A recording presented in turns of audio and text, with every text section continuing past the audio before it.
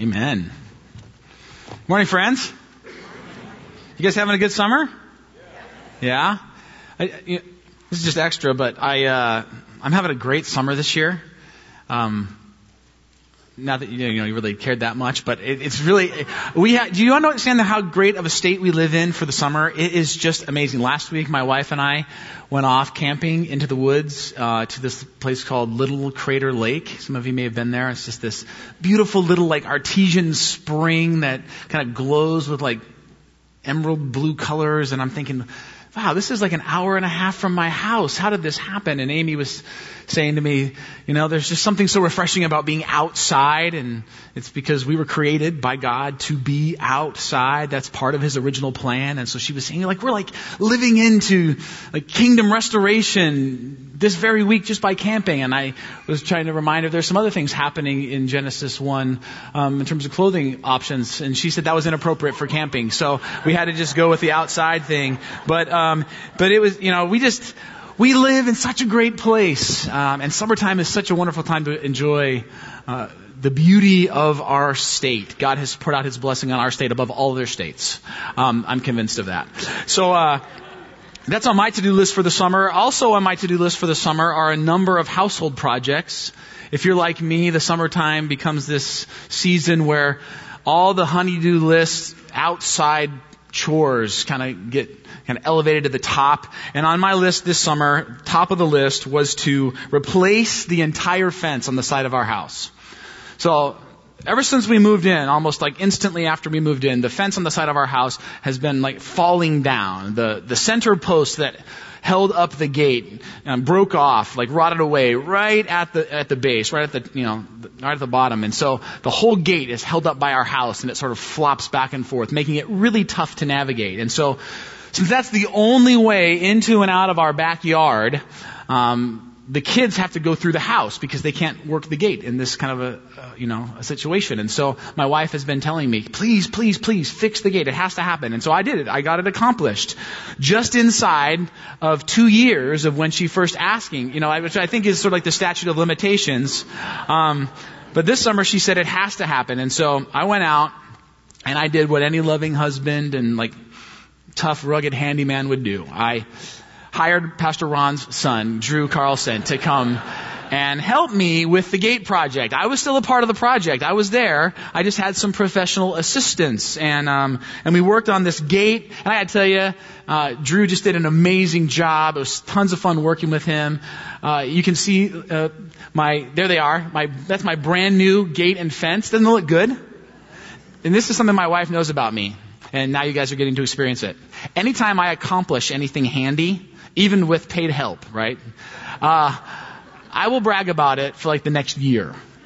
And so anytime Amy sort of mentions stuff that needs to be done around the house, I'll be saying, well, remember the gates? I did the gates. And she's like, that was 18 months ago, hon. I'm like, well, yeah, but they were really good. Let's look at them again, right? And so I'm just trying to get a lot of mileage out of these gates. But the most difficult part of this gate project was that the original gate post that was sort of rotted out was set down into the soil with some concrete about 3.5 feet. And I guess the people who built this gate originally, before it rotted away, decided that it needed to be like Fort Knox or something, because there's just this huge chunk of cement down in the earth. And we needed to put the new gate pole in the same place that the old gate pole was. So we had to get this giant chunk of cement out of the ground. So we're digging around all around this thing, trying to pull on it, yank it. No, not even budging it. And I'm thinking, this is going to take all day just getting this thing out of here. Until all of a sudden, Drew pulls out this bad boy, his pry bar. And some of you have used one of these things before. They're really heavy. I know they look light because I'm so strong, but they're really heavy. And how it works is, and again, some of you are like, this is basic stuff for construction. I never do any of this stuff. So how it works is you cram this pry bar down right alongside the giant cement chunk in the ground. You get it kind of wedged under there, and then you use the leverage of the pry bar to pry the giant chunk of cement out. And so we were able to do with this pry bar, with the use of leverage, what we could never accomplish on our own strength. Now, why am I telling you this story? A, because I'm really proud of my gates. Take a look at them again. That's some serious handyman work. That's one lucky wife who has a husband who would do that. Secondly, and more importantly, I'm telling you this story because Jesus, in our passage today from Luke 18, is going to talk to us about leverage. He's going to tell us actually a story about righteousness, about finding, achieving right status before God. And what we know about righteousness is this. It is not something that comes easily for us. It's not something that comes naturally for fallen, sinful, separated from God human beings. And so when people seek after righteousness, when they seek to have right standing before God, when they seek to be accepted by Him, they have to leverage something. Something has to be leveraged. Something has to be used that will help us pry up and remove the burden of separation that we feel from God. And the question that Jesus is going to ask you and me to consider this morning is this. What are we leveraging? What are we leaning on, trusting in to achieve the righteousness before God that every single one of our souls desires? That's our story today. Luke chapter 18, starting in verse 9. To some who were confident of their own righteousness and looked down on everyone else. To some who were leveraging the wrong things to achieve righteousness and looked down on everyone else, Jesus told this parable. 2 men went up to the temple to pray, one a Pharisee and the other a tax collector. Now, first of all, to fully understand and receive what Jesus is offering us in this story, we have to understand the characters, and there are 2 of them. There's a Pharisee and there's a tax collector. First, the Pharisee. As New Testament Christians, we have all been conditioned to think of Pharisees as bad guys. Like, we know that. Jesus is constantly having run-ins with the Pharisees. He's constantly rebuking them, correcting them, having showdowns with them. The Pharisees are not good people. The Pharisees are like the Ivan Drago to Jesus's Rocky Balboa. We know they aren't good. They're bad dudes. But that is actually not what Jesus' listeners would have thought about the Pharisees. See, if you were listening to Jesus, if you were part of His original audience and He mentioned the Pharisees, you wouldn't have thought bad guy, you'd have thought good guy. You see, the Pharisees were part of this religious movement that said, we are no longer going to settle for religious corruption and apathy. We're not going to sort of sell our souls to the devil. We're not going to collaborate with the Romans for personal gain and set aside all of our convictions and beliefs. The Pharisees are the group that said, enough is enough. We're going to follow God no matter what. We're going to be devout and we're going to live by the Scriptures, and we are going to be faithful to follow the King even when it's hard.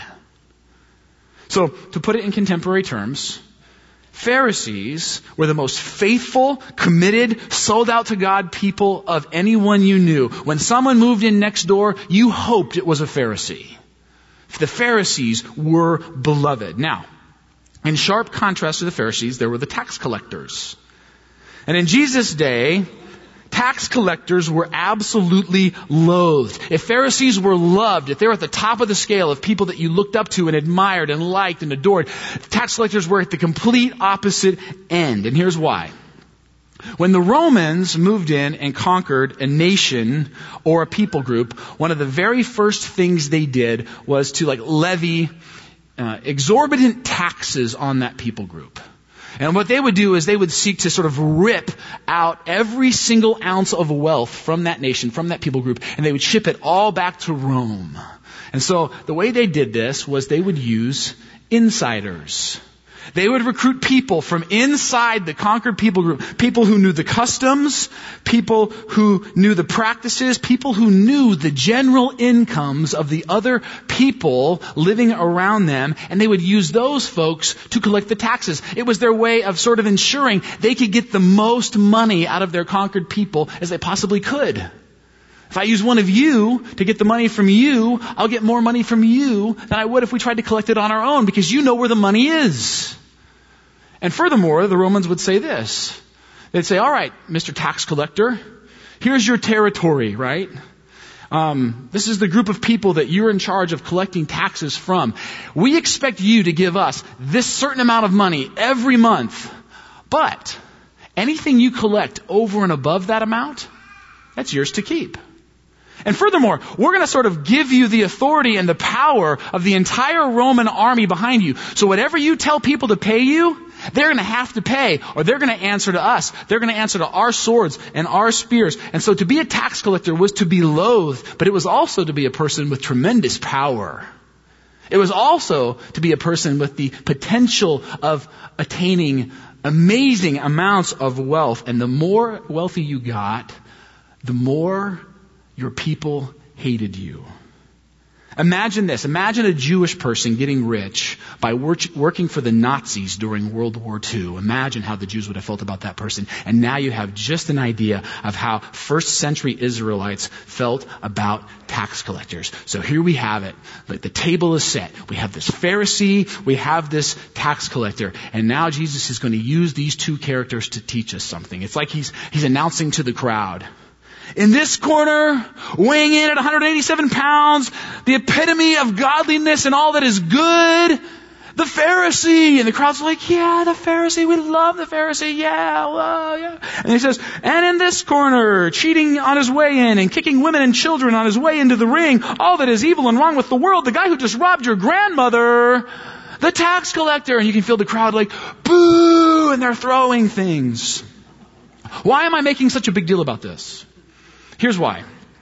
Friends, you will not get this story if you do not understand these characters and how if you were one of Jesus' listeners, your heart, your emotion, everything in you would have overwhelmingly cheered for and associated with the Pharisee. If you were one of Jesus' listeners, you would have been thinking, I'm a Pharisee person. I'm going for the Pharisee in this story. That's important for you to know. Why? Because in the end, Jesus does what he often does. He pulls the old switcheroo on us, and the person you fully expect to be righteous isn't. And the person you never expect to be righteous is. Why? Why does Jesus tell the story this way? Why does he set us up? Why does he set us up to like the person who's actually going to be the villain? Friends, let me suggest to you that Jesus does this because he understands something about us, something about self-righteousness, something about superiority that he wants us to understand, and that's this. It's sneaky.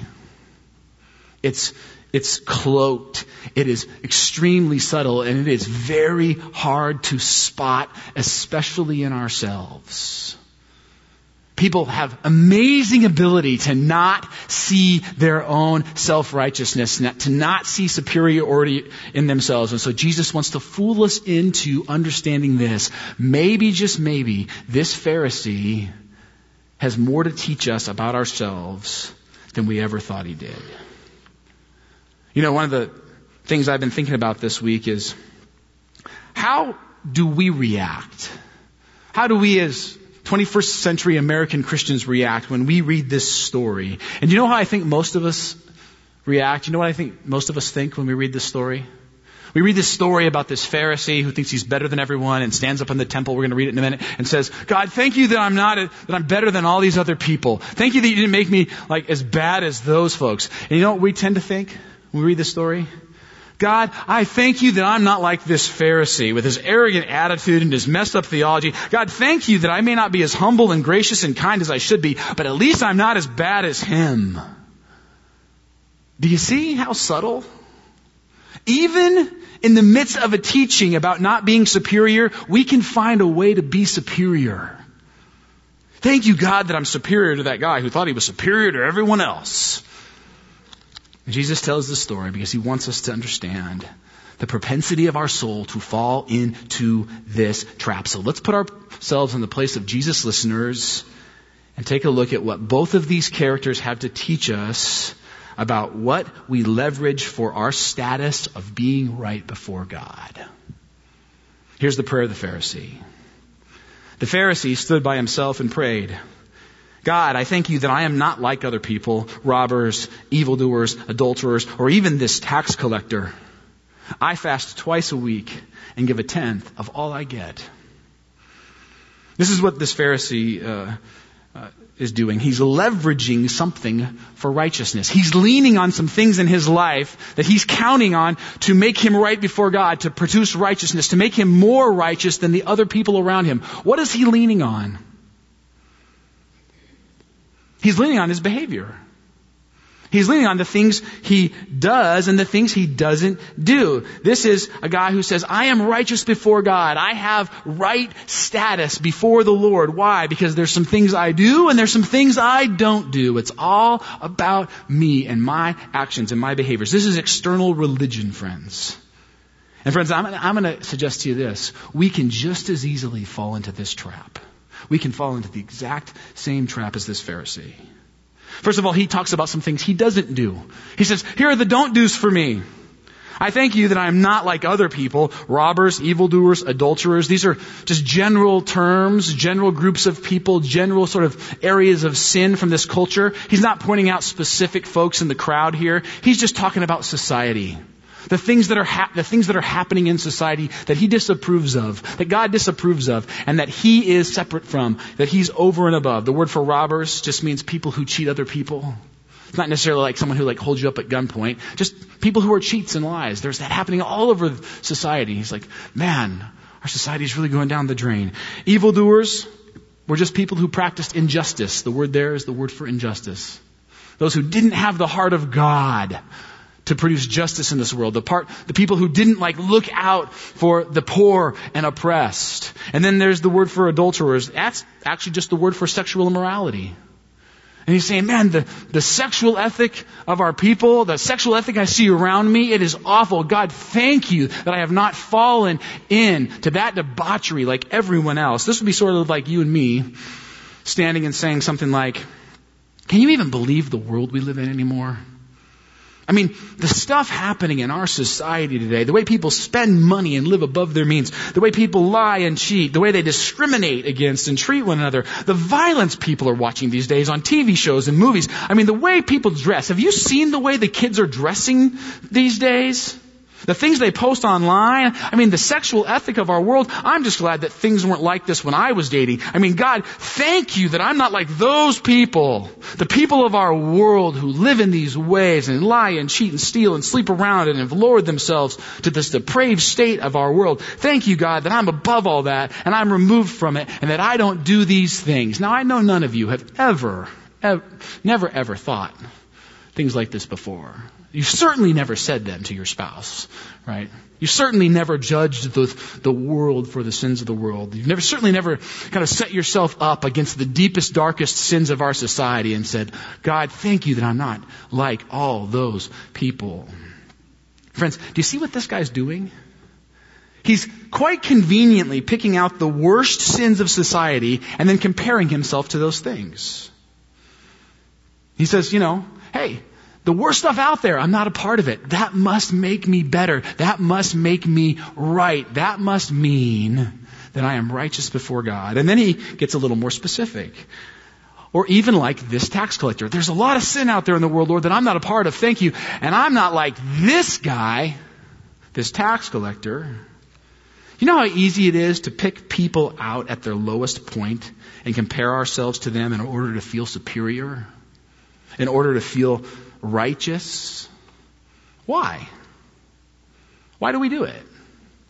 Why does this guy do it? Why do you do it? Why do I do it? I'll tell you why. It feels great.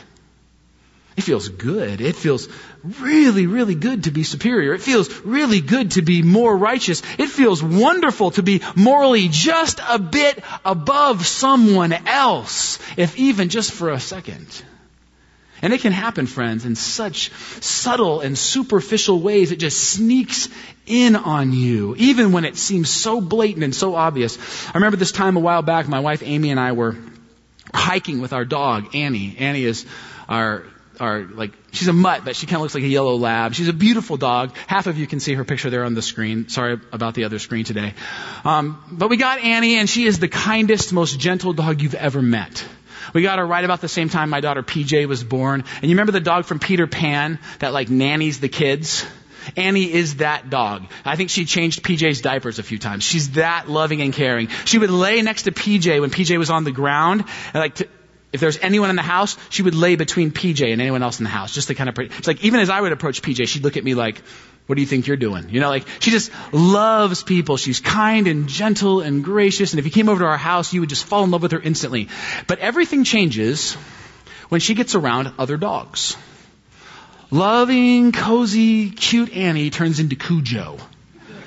She will kill you. All of a sudden you can put her around any other dog and she just goes psycho. Well, one day Amy and I are off hiking, and we'd been hiking for about an hour and a half, and we hadn't seen anyone on the trail. No one out. And we had Annie along with us, and she was on the leash, and we rarely did that.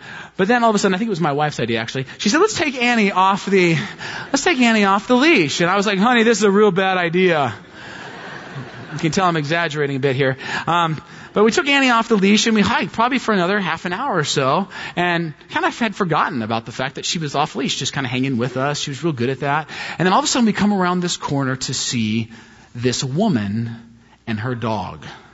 Out of nowhere. I didn't see him coming. And just as we turn the corner and see them, Annie sees them as well. And she perks up, goes to high alert.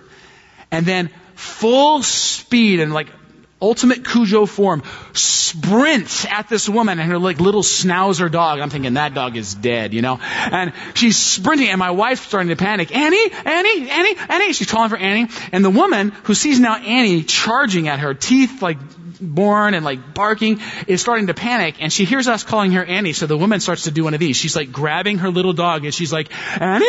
And then she says, are you going to be nice, Annie? It's the funniest, most awful moment of my life. To watch this woman just in sheer terror. So then, of course, luckily my dog did not bite her dog and did not kill her dog. She just kind of established her dominance and then backed off. But we have to run up and apologize. Oh, I'm so sorry. It was super embarrassing. And luckily she was going the opposite way of us on the trail, so we kind of got to get out of there real quick. Wow. What kind of person are you? And I was like, I'm a pastor. I'm really sorry. And she's like, oh yeah, really? And I said, yeah, I pastor Village Baptist down the road. It's so anyway, so this incident occurs. Not 3 weeks later, I'm out for a run. And I decide to take Annie with me. She's on the leash, and we're running along, and we are about a mile into the run, and we get to this park. And as we kind of approach the park, there's a family out in the middle of the park, kind of picnicking, and they have their dog with, and their dog is off leash against the rules for the park. So as we're running, this dog pulls an Annie, and she sprints at us, full on sprint. And I think it was a pit bull, but it's just coming at us, teeth to kill us. And I'm thinking this is it. This is going to be a major throwdown. And unlike the lady, I'm not trying to protect my dog. I'm you're on your own, Annie. Well, they have this little altercation. The family runs over. They're oh, we're so sorry. I can't believe she never does this. And they and I didn't say much. I just said, oh, no problem. But as I run away, I'm running away. In my mind, I'm thinking, who are these people? The nerve of these people to not have their dog on a leash in the park. Unbelievable. Honestly, this is honestly my thinking. For about 45 seconds, which doesn't sound like a long time, but when judgment and superiority and hate and venom are just spinning through your brain, that's a long time. And about 45 seconds in, the Holy Spirit just whispers to me, just kind of tap, tap, tap. I don't know if the Holy Spirit's ever a little bit sarcastic with you, but sometimes, I guess God knows I need a little extra. So the Spirit was like, really, Dave? Are you serious right now? You're going to be judgmental and superior about this? Do you remember what happened? Yeah. Oh, yeah, Lord, I'm so sorry, right? Friends, that's how difficult, how easy it is for us to slip into a mode of self-righteousness. So let me ask you this. Where is there some Pharisee in you? Not is there some Pharisee in you, which was my original question, but this morning I changed it. Where is there some Pharisee in you? Do you ever find yourself passing judgment on someone? Maybe judgment for something that you even yourself do or have done. Do you ever get a little twinge of joy about being critical? Does that just ignite something in you that feels good? Do you ever find out somebody else, maybe someone real close to you, maybe a friend or even a family member has messed up, and their failure actually brings you joy, if even just for a moment, because you feel just a little bit better about you? Where's there some Pharisee in you? You look real honestly at that this morning because Jesus wants you to spot it. Let me ask you it this way. Where are your I don'ts? This Pharisee says, here's some things I don't do. Thank you, Lord, that I don't do these things, that I'm not engaged in these behaviors. What are the things that you don't do, that you are tempted to compare with other people who do them in order to make yourself feel more righteous? Maybe it's what you don't watch. Or maybe it's what you don't wear. Or maybe it's what you don't say. Or what you don't drink. Or what you don't support or don't vote for. Or maybe, like for many of us, this is true for me, your don'ts don't really show up. Not as blatantly anyway. Until you're parenting. And all of a sudden in your parenting, that's where your don'ts really show up. I can't believe these parents who let their kids blank. I would never, right? I'll tell you something. My 6th grade daughter has reminded me most of the year that she is the only 6th grader. The only 6th grader, Dad, in the entire Cedar Park Middle School who doesn't have a cell phone. And I have to tell you, friends, every time she says that to me, I just well up with pride and superiority. Well, then you're the only 6th grader whose parents really love you then, honey. You must have an awesome dad. And who are these parents who are giving cell phones to their kids at such an early age? I mean, there's this stream of self-righteousness that can well up in me over something as silly as a cell phone, and it can happen just like that. It's ugly. It's funny, but it's ugly. I had some parents in the first service came up to me and said, our kids are in high school and they don't have cell phones, so we must be better than you, Pastor Dave. I was like, you totally are. You totally are. And friends, let me be really clear here. Students, hear me on this. It is actually a very good thing to have some I don'ts.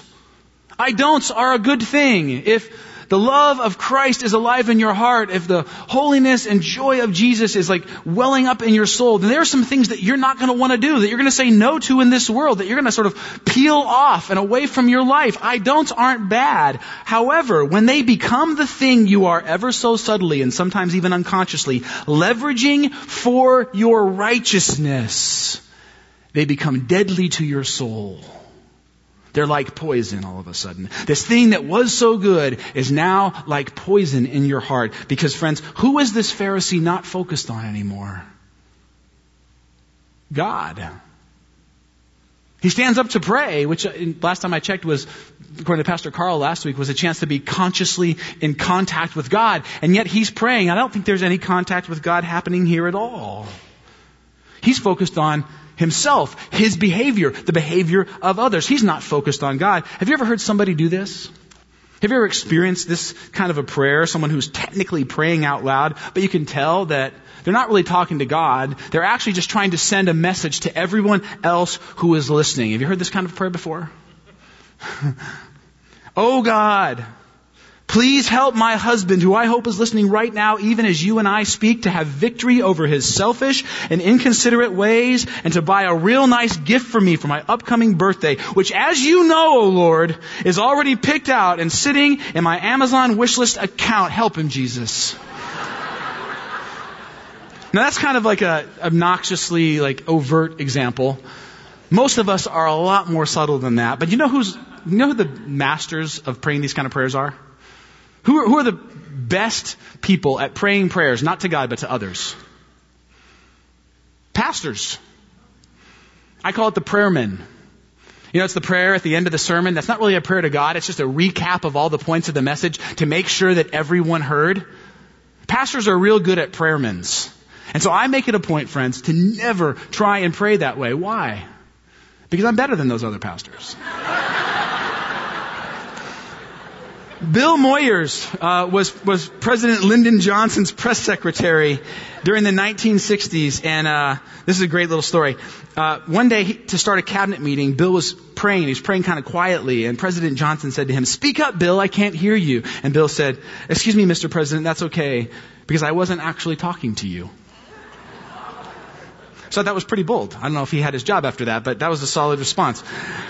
I thank God that I'm not like people who that I don't struggle with, that I'm not the kind of person that. It's so easy for that to become a part of what we base our righteousness on. See, the Pharisee has a long list of I don'ts to prove his righteousness, but he also has a list of I do's.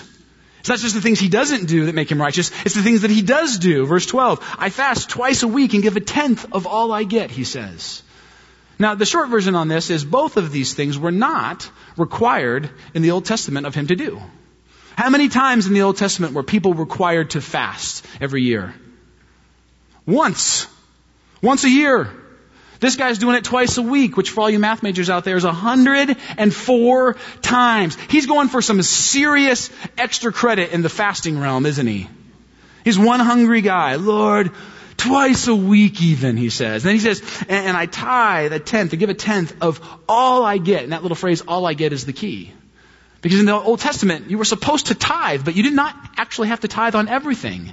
There were some things that you didn't have to tithe on. They were sort of pre-taxed. They were pre-tithed. And so when you received them, they were already tithed on. And there's a whole lot of sort of like rules and loopholes there. But here's an example. One of the things you didn't have to tithe on was celery. I don't know. Why not? Don't you have to tithe on celery? Probably because God doesn't even like celery, to be honest. Tastes like nothing. So God's like, just keep all of it. But the point is this. The point is this Pharisee, he says, I don't only tithe on the stuff I have to tithe on, I even give extra. I even tithe on the stuff I don't have to tithe on. I'm doing some serious extra credit work here, Lord. You can see how sold out I am to you. You can see how committed I am to you. I must be righteous, not just because of the things I don't do, but because of the things that I do. What about you? Got any I do areas in your life? Got any things that you do that you feel pretty proud about? Places where you go the extra mile, where you put in extra time serving God. And the truth is this. The truth is, if you're honest, you are very tempted to leverage those things for your own righteousness. To say, I'm right before God. I'm a good person. I have status before the King. Why? Because of these things that I do. God, I'm pretty sure you're pleased with me because, I went and gave up vacation for a week again this year to serve the abused and neglected kids of Royal Family Kids Camp. God, I'm pretty sure that I have status with you because I volunteer at the Jesus table every single week. I devote myself, Lord, to serving the poor and needy of our world. I have taught Sunday school for 25 years in this church. Some people don't do anything. Someone in our Colossians class said a few weeks ago, I have, not about themselves, but just kind of talking about what Christians sometimes say, I haven't missed my devotions in 4 years. Let me tell you why I'm righteous. Let me tell you why I'm right before God. Let me tell you why He accepts me. Because I haven't missed my devotional time in 4 years. Now, again, let me be clear. Is Royal Family Kids Camp, teaching Sunday school, doing devotions, are those good things? They are. They are very, very good things. But if they are what you are leveraging for your own righteousness, they're a prison cell. You've entered into empty, works-based, external religion. You've moved away from the gospel. You've moved away from the life of freedom and joy and hope that God so longs to give you. And friends, that is not what Jesus says, how righteousness and right status in the kingdom of God works. It's not how God wants you to live your life, on the treadmill of accomplishment so that God will accept you day after day after day. Instead, He offers another way. But the tax collector stood at a distance. He would not even look up to heaven, but beat his breast and said, God, have mercy on me, a sinner. I tell you, Jesus said, that this man, rather than the other, went home justified before God. For all those who exalt themselves will be humbled, and those who humble themselves will be exalted. Just a couple things here. It says he wouldn't even look up to heaven, right? There's this idea that if you do something wrong, you maybe experience this with your kids, they do something wrong, and then you say, what happened? And they have to tell you about it. What do they want to do? They want to look at the floor, right?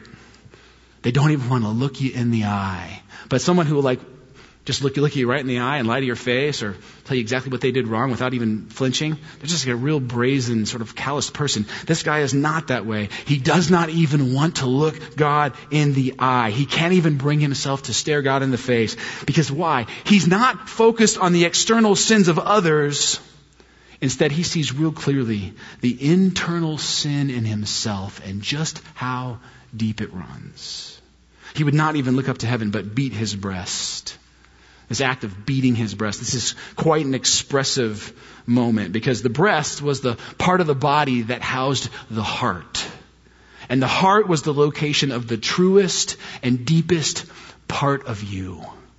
And he beats on this thing that's at the very core of who he is. This is why we talk about inviting Jesus into your heart. It's a way of saying Jesus wants to be Lord of your life, and he wants to come in on the very foundational, central, core level of your life. He doesn't want to just be on the perimeter. He wants to be all the way in there. I have a friend whose daughter, when she was about 5 years old, said to her parents one time, "I know Jesus lives in my heart, Dad, because when I put my hand on it, I can feel him walking around in there."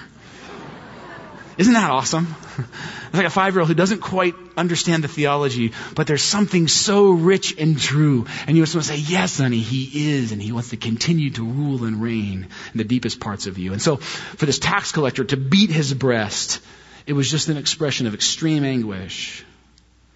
By the way, this expression only happens twice in the entire Bible. There's only 2 times in the entire Bible where people beat their breasts. In this moment and in one other. Do you know when it is?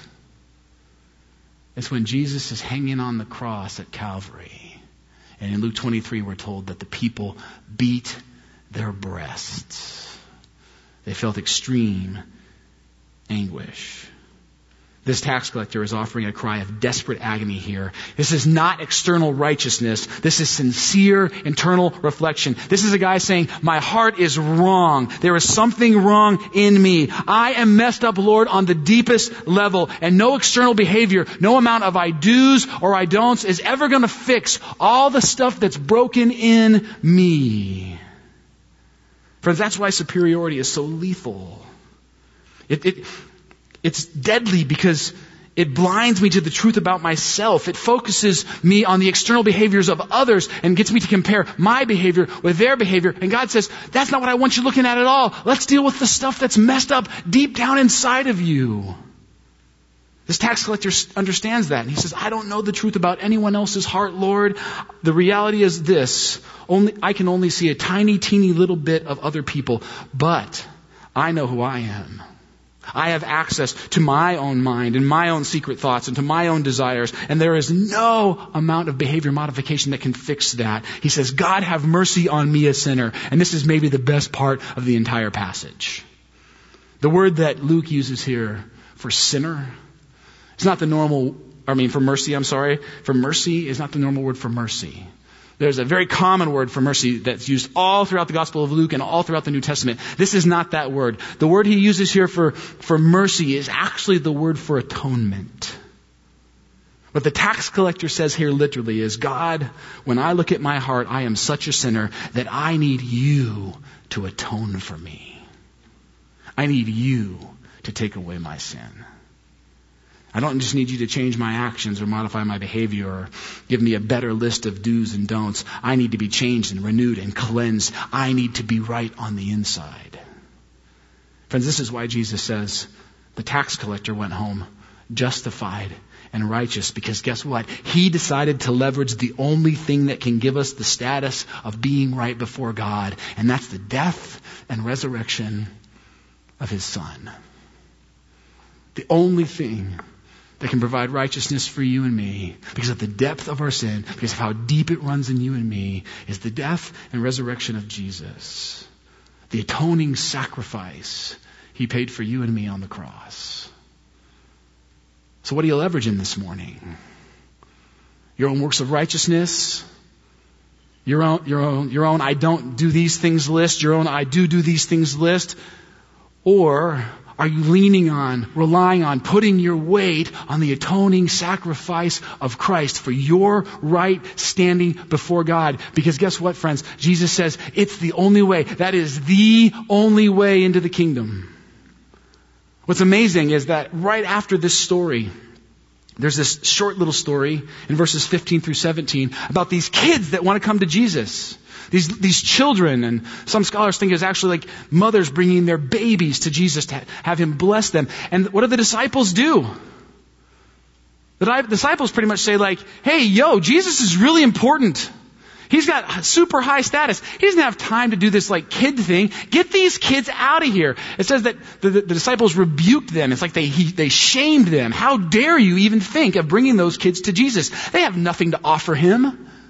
And then Jesus responds to this moment in this way. He says, truly I tell you, anyone who will not receive the kingdom of God like a little child will never enter it. Friends, this verse right here is one of the tragedies of like modern evangelicalism, because we have like butchered this verse in the way we use it. Most of the time when we talk about childlike faith and we refer to these verses here, what do we mean? We mean, man, that person really has childlike faith. That means they just accept anything we say. They'll just receive it. They don't really think it through. They're not critical about it. They just kind of take it at face value. Man, isn't it great? Faith like a child. They'll believe anything. They'll believe in Jesus and Santa Claus and the Tooth Fairy, all of it, right? Is that what Jesus is lifting up here? I mean, maybe it's a really good thing to have childlike faith. Unfortunately, I just don't think it's what Jesus is talking about here. What does he mean when he says, truly I tell you? By the way, that's his words for listen up. This is really important. Anyone who will not receive the kingdom of God like a little child will never enter it. What he's saying is, unless you're willing to enter the kingdom, receive status and righteousness before God as someone who has nothing to offer in return, then you can't enter it. In other words, you can never earn or buy or achieve your way into the kingdom at all. These kids can get into the kingdom because they have nothing to offer. And unless you're willing to come into the kingdom just like them, then you can't come in. Ironically, in the next passage, in a passage that we'll look at in 2 weeks, Jesus encounters another person, a ruler. So Jesus tells this story about the Pharisee and the tax collector, the person who tries to earn their way in and says like, I have a lot to offer God, I can achieve my way in, and the person who has nothing and who can't get in at all except for on the grace of God. And then he tells a story about children and a ruler, people who have nothing to get in and someone who has everything to get in. And in the end of that story, the children are what? Invited to come to Jesus. And then the ruler, he walks away sad. Why? Because friends, nothing you can do can create your own righteousness. There is no amount of do's or don'ts or dids or good thinking or right behavior that will earn you status before God. The only thing that gets you righteousness, right standing, status before the King is the death and resurrection of Jesus and your willingness to receive that wholeheartedly. God, I have nothing to offer you, but I'll just receive what you've come to offer me and your Son. And then from that place of radical love and acceptance, I am going to be fueled by grace, live for you. Not to earn your love because I already have it, just because I want to give away what I've received from you. Friends, that's what we celebrate at the Lord's Supper. We come every week to say, we can't earn it. We don't deserve it. It's all because of the grace of God. It's all because of the death of Jesus, his body broken and his blood shed on the cross. And so this morning as we come to the table together, let me ask you to do this. Let me ask you just to consider this question. Have you got any don'ts? Got any I don'ts that you've been leaning on, relying on, leveraging for your own righteousness? I'm a real good Christian because I don't. Maybe you just need to leave that at the communion table today and instead receive the free grace of God. Got any I do's today? Here's some things that I do. Here's some things that make me a really good Christian. Here's some things that make me more righteous before God than other people. Friends, maybe you just need the opportunity to leave those I do's at the table this morning and instead walk away with the free, empowering, unchanging love of God offered to you in Jesus Christ. I hope that you'll do that today. I hope that you'll lay down any sense that you can earn your own righteousness, because that's what God asks us to do. Father, this morning we thank you for the way that your Spirit is helping us to think through these things. I pray, God, that you would help us to not be a church that is drawn to achieve our own righteousness, that lays out a new moral code that we can follow better than everyone else. God, help me to not do that. Lord, you know how I'm drawn to that. You know how we're all drawn to that. But God, remind us again of how much you love us. May we receive that wholeheartedly. May we receive that just the way the children in this story do. That's our prayer, Jesus. We love you. We thank you. And it's all for you. In Christ's name, amen. Come forward when you're ready. The tables are open.